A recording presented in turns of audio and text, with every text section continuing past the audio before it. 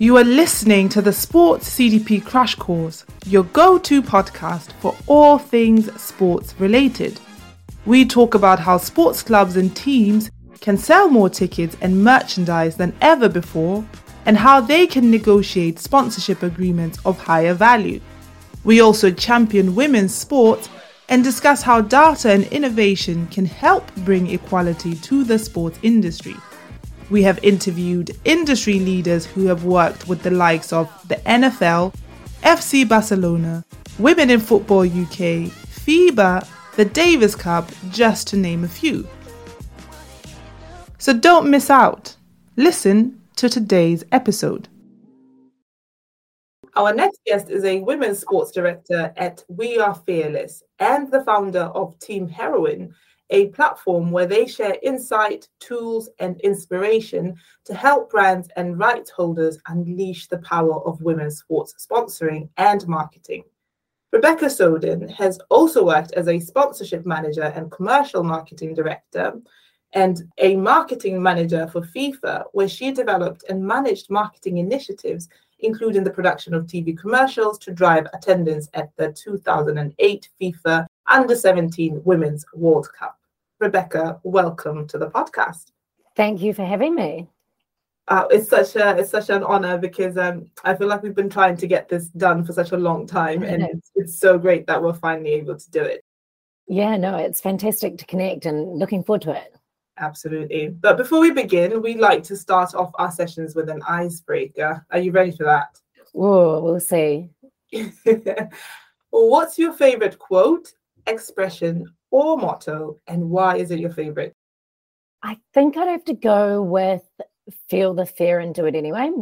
And I guess I just like to live by that motto myself. Obviously, produce a lot of content around women's sport, and sometimes it's a little bit uncomfortable trying to push a few buttons and start a tricky conversation. But I think without that boldness and challenge, we're not going to drive the game forward quick enough. So yeah, I like to kind of in work and my own personal life kind of live by that. And do you have any memories of like anything like recent where you actually felt just petrified or just afraid and you're just like, you know what, I'm just doing it?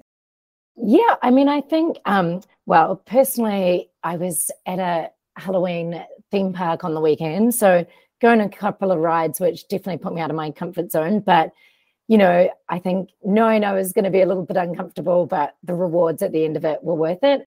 And yeah, I think just in a day-to-day basis, like I said, I've, with a lot of my content, trying to raise the conversation on issues that are complex, and knowing you're going to get a little bit of resistance or conflicting comments back, but just still knowing it's best for the game and best to help drive things forward. So still doing it. Awesome. You have worked with big brands such as FIFA, Sky, and the like. Maybe let's go back to the beginning. What is it about sports or the sports industry that has you captivated, if we start there? Yeah, I mean, I was lucky enough to be involved with sport since the age of 5. I started playing football as one of the first girls and the only girl in a boys' team. So I guess growing up, participating in sport, I felt that camaraderie, that connection, that brings people from all sorts of backgrounds together. So I think naturally kind of being involved from that side, I always had an interest in it. And I think for me, that's just continued into my career. I just love the power of sport to bring people together and connect all sorts of people. Awesome. And shortly after leaving university, you founded Askas Communications, where you produced an information pack, including a manual and a DVD to aid other Kiwi athletes in their pursuit to obtain college sports scholarships in the US. You went on to found other projects and companies as well. And a great example being Team Heroine. What is it that prompts you to found your own projects and companies? Is it that you identify a need that is not being fulfilled, or what is it? Yeah, absolutely. You've hit the nail on the head there. That I guess I'm always drawn to studying companies or ideas that solve problems I face or have encountered or experienced a gap in the market. So I went to college on a soccer scholarship in the US as a Kiwi. And when I came back, all these other Kiwi athletes were like, oh, how do you do it? How do you go about it? And myself, I found the process very confusing and complex. And I wasn't the only one, obviously, as there were heaps of other people approaching me. So kind of, saw the gap in that and tried to just help solve it. I think with Team Heroine, my latest kind of venture, the reason I was compelled to start that was it was the 2019 Women's World Cup in France. And of course, it kind of took the world by storm. There were 1 billion people that were watching the tournament. Yet I still couldn't believe how few sponsors were involved in the tournament or women's football. And those that were just still activated in a way that wasn't fulfilling their potential or kind of copying and pasting the men's game. So, I just thought there was a real need to advocate for more sponsorship around women's football and women's sport, and also help marketers unleash that power around best leveraging their sponsorship and marketing rather than just kind of doing what they would do for the men's game, and really understanding and identifying those nuances and opportunities around the women's game. You just mentioned about going to the US and on a scholarship as well. You're maybe the third person that we've spoken to that's gone to the US on a scholarship. And so I'm like, I don't know. I think that's so interesting that the US is actually maybe so ahead or advanced when it comes to creating opportunities for women in that area of scholarships and stuff. Yeah, I think particularly with women's soccer, I think they've always been ahead of the game. So for me, it was always the dream destination because it's right around the 1999 World Cup, the famous Brandy Chastain ripping off her shirt and when they won the World Cup. And America was just really the place to be for women's soccer. But saying that, the US just do college sports so well. It's so professional. You're getting to train and play like a professional athlete. Plus, you come out with a degree and have an amazing social experience at the same time. So for me, I think it's a fantastic opportunity for athletes to pursue their athletic dreams, but also get an education and a great experience at the same time.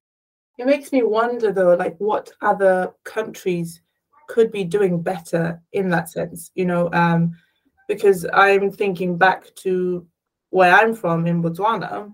We have a lot of opportunities from the government when it comes to academics. So if you do very well, the government will give you a full ride scholarship to even Oxford or whatever university, but never really when it comes to sports, because where I'm from, sports is viewed as the thing that you do when you can't do academics. Yeah, I think it's a great path. And the US does have the advantage that they can command such big broadcast rights across their college sports from, basketball to football. So, that funds a lot of the programs. But I think, this dual kind of passions with sport and education is a great way to move forward and help people excel in both areas. And, they naturally complement each other with, being productive and healthy through sport, helps obviously with the academics as well. So it's a great model, which, I'd love to see more nations follow. Yeah. Sorry, I just got really interested in that because it suddenly hit me that, quite a few people that we've spoken to have mentioned the US in one way or another. The US in that sense has that soft power where, like you're saying, with commanding rights, with commanding this interest and being able to produce commercial value from it in a sense versus other countries. But you mentioned that you were speaking about how you focus on women's sponsorship and marketing with Team Heroine. What trends are you seeing within that field that sports organizations should start implementing and leveraging, especially when it comes to, women's sports organizations? What should they be doing when it comes to sponsorship? I think one of the biggest things in terms of sponsorship is brands or sponsors need to see themselves as partners who are there to help the game thrive, as opposed to just transactional sponsors. They put in money, they get whatever value out of it. I think because women's sport is still at such a nascent stage, it's kind of in that startup phase, it needs to really be a partnership attitude to collectively grow the game. And I think that's the biggest opportunity for brands too. The ones that we're seeing doing the best are coming in, really adding to that ecosystem and kind of looking like heroines in the process because they're helping the game, but, they're activating in certain ways to help it, they're investing. So it's kind of a win-win scenario. So, yeah, I always encourage brands to think about what kind of role in the ecosystem are you going to play to enable it to thrive. I think we're also seeing in terms of commercial trends, a movement towards unbundling of sponsorship rights from the men's teams or men's side of the organization. So for the first time ever, FIFA have unbundled their Men's World Cup rights from the Women's World Cup rights. So Xero, an accounting cloud software company, and Visa are the two Women's World Cup and Women's FIFA sponsors. Where I think the opportunity is around unbundling, and it needs to be right for each team and organization, of course, and you need to look at the individual aspects. But what I like about it is I do see men's sport and women's sport as a different product with a different audience. And I think if you kind of separate them out, you can really focus on the strengths and the attributes of each. But it also opens up opportunities for new entrants in the market. So someone like Xero, they're all about supporting and getting more women and small business to thrive. So they potentially wouldn't have got involved with FIFA if they had to then buy the Men's World Cup as well. That's not kind of their area of focus. Plus, it probably would have been price exhibitive. So I think, it's a great opportunity for a lot of brands. We've seen UEFA have a lot of success with Visa. It's the first kind of UEFA women's partner. MasterCard have come on with World Rugby. So, for me, I think we're going to see more and more of that. And saying that, I'd hate to stop the cross-promotion and marketing between the men's and the women's team. I think there's a lot of opportunities for signposting and cross-promotion. I think another trend we're seeing is the increased complexity around brand alignment with sports properties. We've seen it recently in the news with when Shell announced their partnership with British Cycling, which caused a lot of backlash in terms of, a sport that's trying to get people out of cars, kind of partnering with an oil company. We saw it just last week, Netball Australia face fierce criticism for their partnership with Hancock Mining. They kind of withdrew their sponsorship after the backlash and ended up Visit Victoria, kind of tourism board, stepped in. But I think particularly with women's sports, it's going to become more and more important that those brand partnerships have a strong alignment. And the reason I say that is we know that women's sports fans place more importance on social causes than men's sports fans. So, in terms of fandom and, keeping your fans on side, it's going to be really important from that perspective, not to mention athletes. Women's sport are a lot more socially active. So I think that's something we're going to have to think a lot more closely about. So those are three trends I'm seeing kind of approaching in the immediate future. I know that most of the time, and maybe you might not have an answer for this, and that's absolutely fine. But most of the time when we have these conversations, we're obviously having them around the mainstream industry. We're talking the US, talking Europe, talking Australia as well. But where do you think markets such as Asia and maybe Africa fit in this? I know that there's a lot of conversation around bringing more capital to Africa. For example, we spoke to Lindy Ngwenya, who's the managing director of Sisu Sports Management, and she's working really hard in that specific market because the human capital when it comes to athletes of today and athletes of the future is coming from Africa in that sense. What areas do you know if there are any opportunities there? Yeah, I think it's definitely challenging. And I'm seeing the same things that, yes, with the growth we've seen in women's sport, there's more commercial investment and sponsorship money flowing into the game. However, I see it flowing into certain parts of the game. So I'm seeing it, like you say, flowing into the likes of the UK, the US, Australia, and also certain codes or the top teams. So seeing a lot of money maybe going into the top women's Super League football teams, but it's not filtering down to more grassroots or other, maybe more developing nations. So definitely see it as a problem, particularly working in Hong Kong for 7 years. Yeah, women's sport is still just not put on the same pedestal like it is men's sport. So they've got a lot of work to do. And of course, because sponsors primarily evaluate kind of their deals on eyeballs, unfortunately, and I don't think it's the right way with women's sport, they're still looking at, maybe they're not getting the viewership, so they're not prepared to put in the money it deserves or could get. So I think, it's key for the governing bodies to continue to work with those to pull those other regions up. I know the likes, FIFA have big priorities with trying to grow the game in Asia and Africa and making sure those nations do keep a pace with the other ones. And I think there's ways to do that. For example, the introduction of kind of second-tier tournaments. So maybe even if they're not going to the World Cup, there's other nations leagues or, regional leagues that they can get that experience, and new opportunities even for sponsors to get involved in that way. But it's definitely challenging. And yeah, I think it's even more fragmented than men's sport. A lot of, even say English Premier League teams have a lot of sponsors from Asia because, there's a lot of people down there who love the teams and there's huge money, in a lot of those countries, but we just haven't seen that kind of filter over to the women's side. Yeah, absolutely. And such a brilliant answer as well, because there are just so many factors at play, right?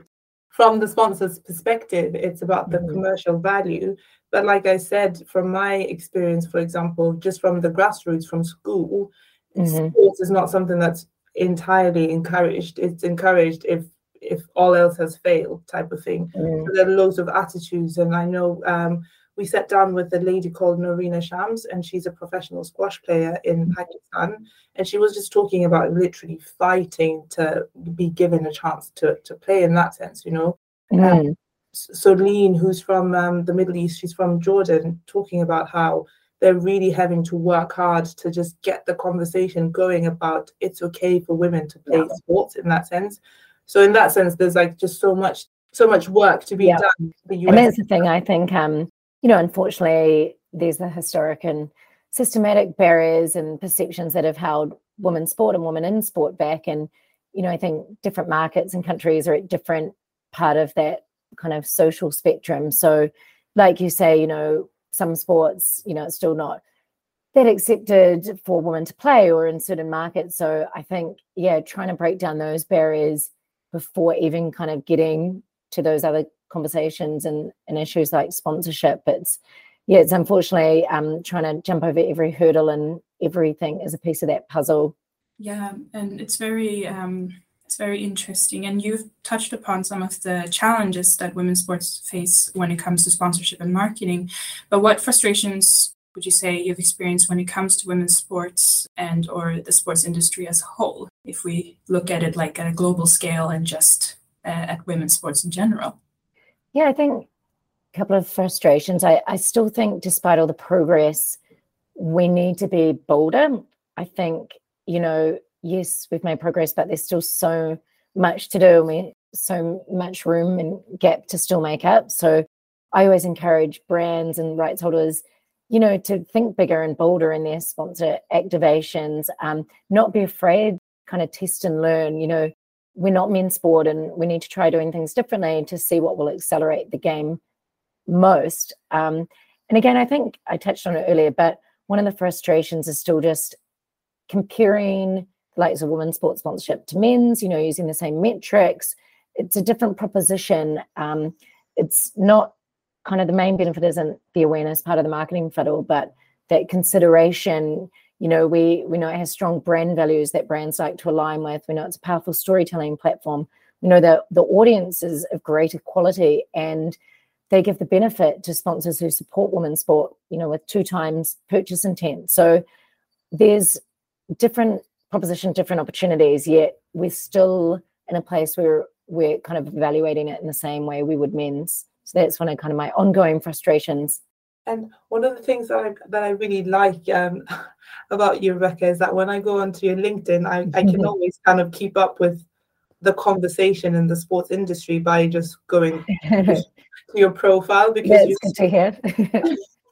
Because you're so vocal about everything, right? You're not just focusing on the sponsorship side of things, but you also focus on like issues relating to poor governance. For example, I remember the whole scandal in the United States about involving the women's soccer out, like you were quite vocal, and you were one of the people that were vocal when the scheduling development between the Black Ferns and the All Blacks. Like you were quite vocal about that. Yeah, I think we need to be. Like I said, you know, I had to worry I'm not going to get any future jobs with certain organizations, but I think it's all with positive intent and trying to be constructive by shedding a light on some of the issues and hoping people can avoid making the same mistakes moving forward.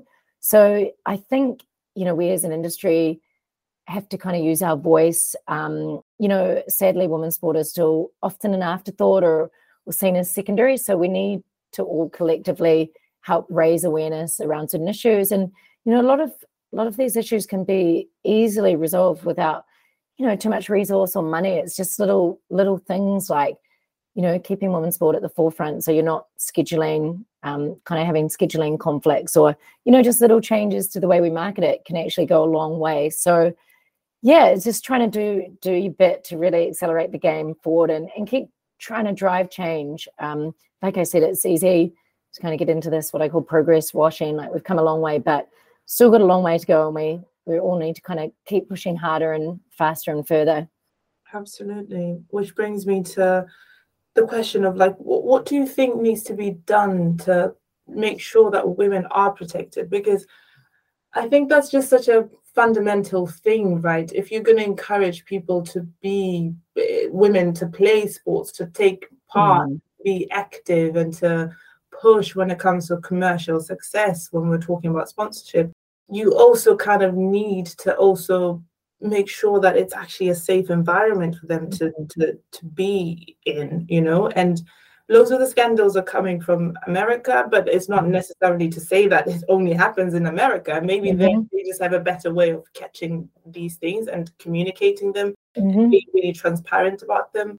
But what do you think, like maybe leagues and federations, for example, the clubs, what needs to be done in order for women to be protected in the first place?